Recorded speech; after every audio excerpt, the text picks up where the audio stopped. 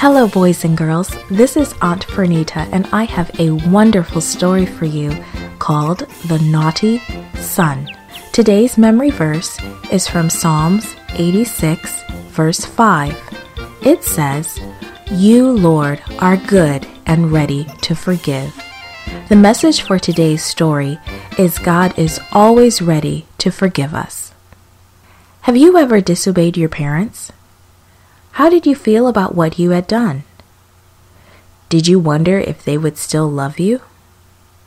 Jesus told a story about a son who didn't like his father's rules, so he decided to leave home. He went to his father and asked for his money. The father didn't want him to go away, but the son was determined to go. So the father gave him his money, and the son left home to live the way he wanted to live. At first, the boy had lots of money, and he soon made a lot of friends. He paid for parties for all of his friends, and when he had spent all his money, his friends left him. But without money or friends, the boy had no place to stay and no food to eat. Soon the boy was very hungry, and he began to look for a job. But the only job he could find was on a pig farm. It was a horrible job. P.U. The pigs were filthy and smelly, and their food was even worse. The boy was so hungry, he even thought about eating the pigs' food.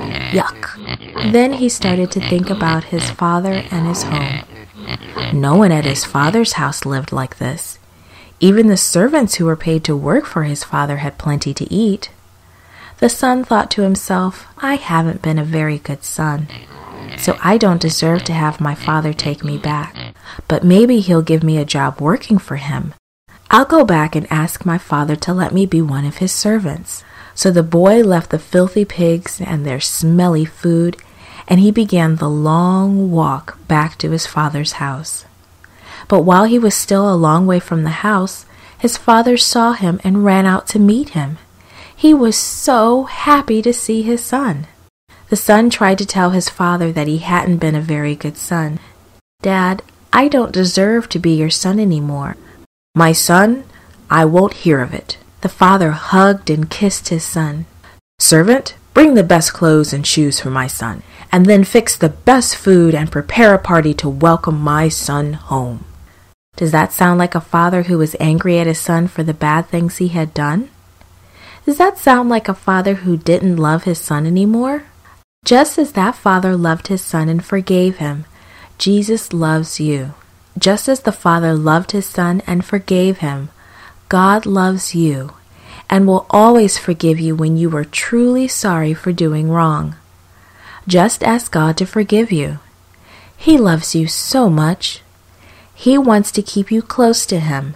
He will always be your friend, and someday he will welcome you to his home in heaven. This podcast was brought to you by Gracelink.net and Studio El Piso. For more children's resources, please visit Gracelink.net.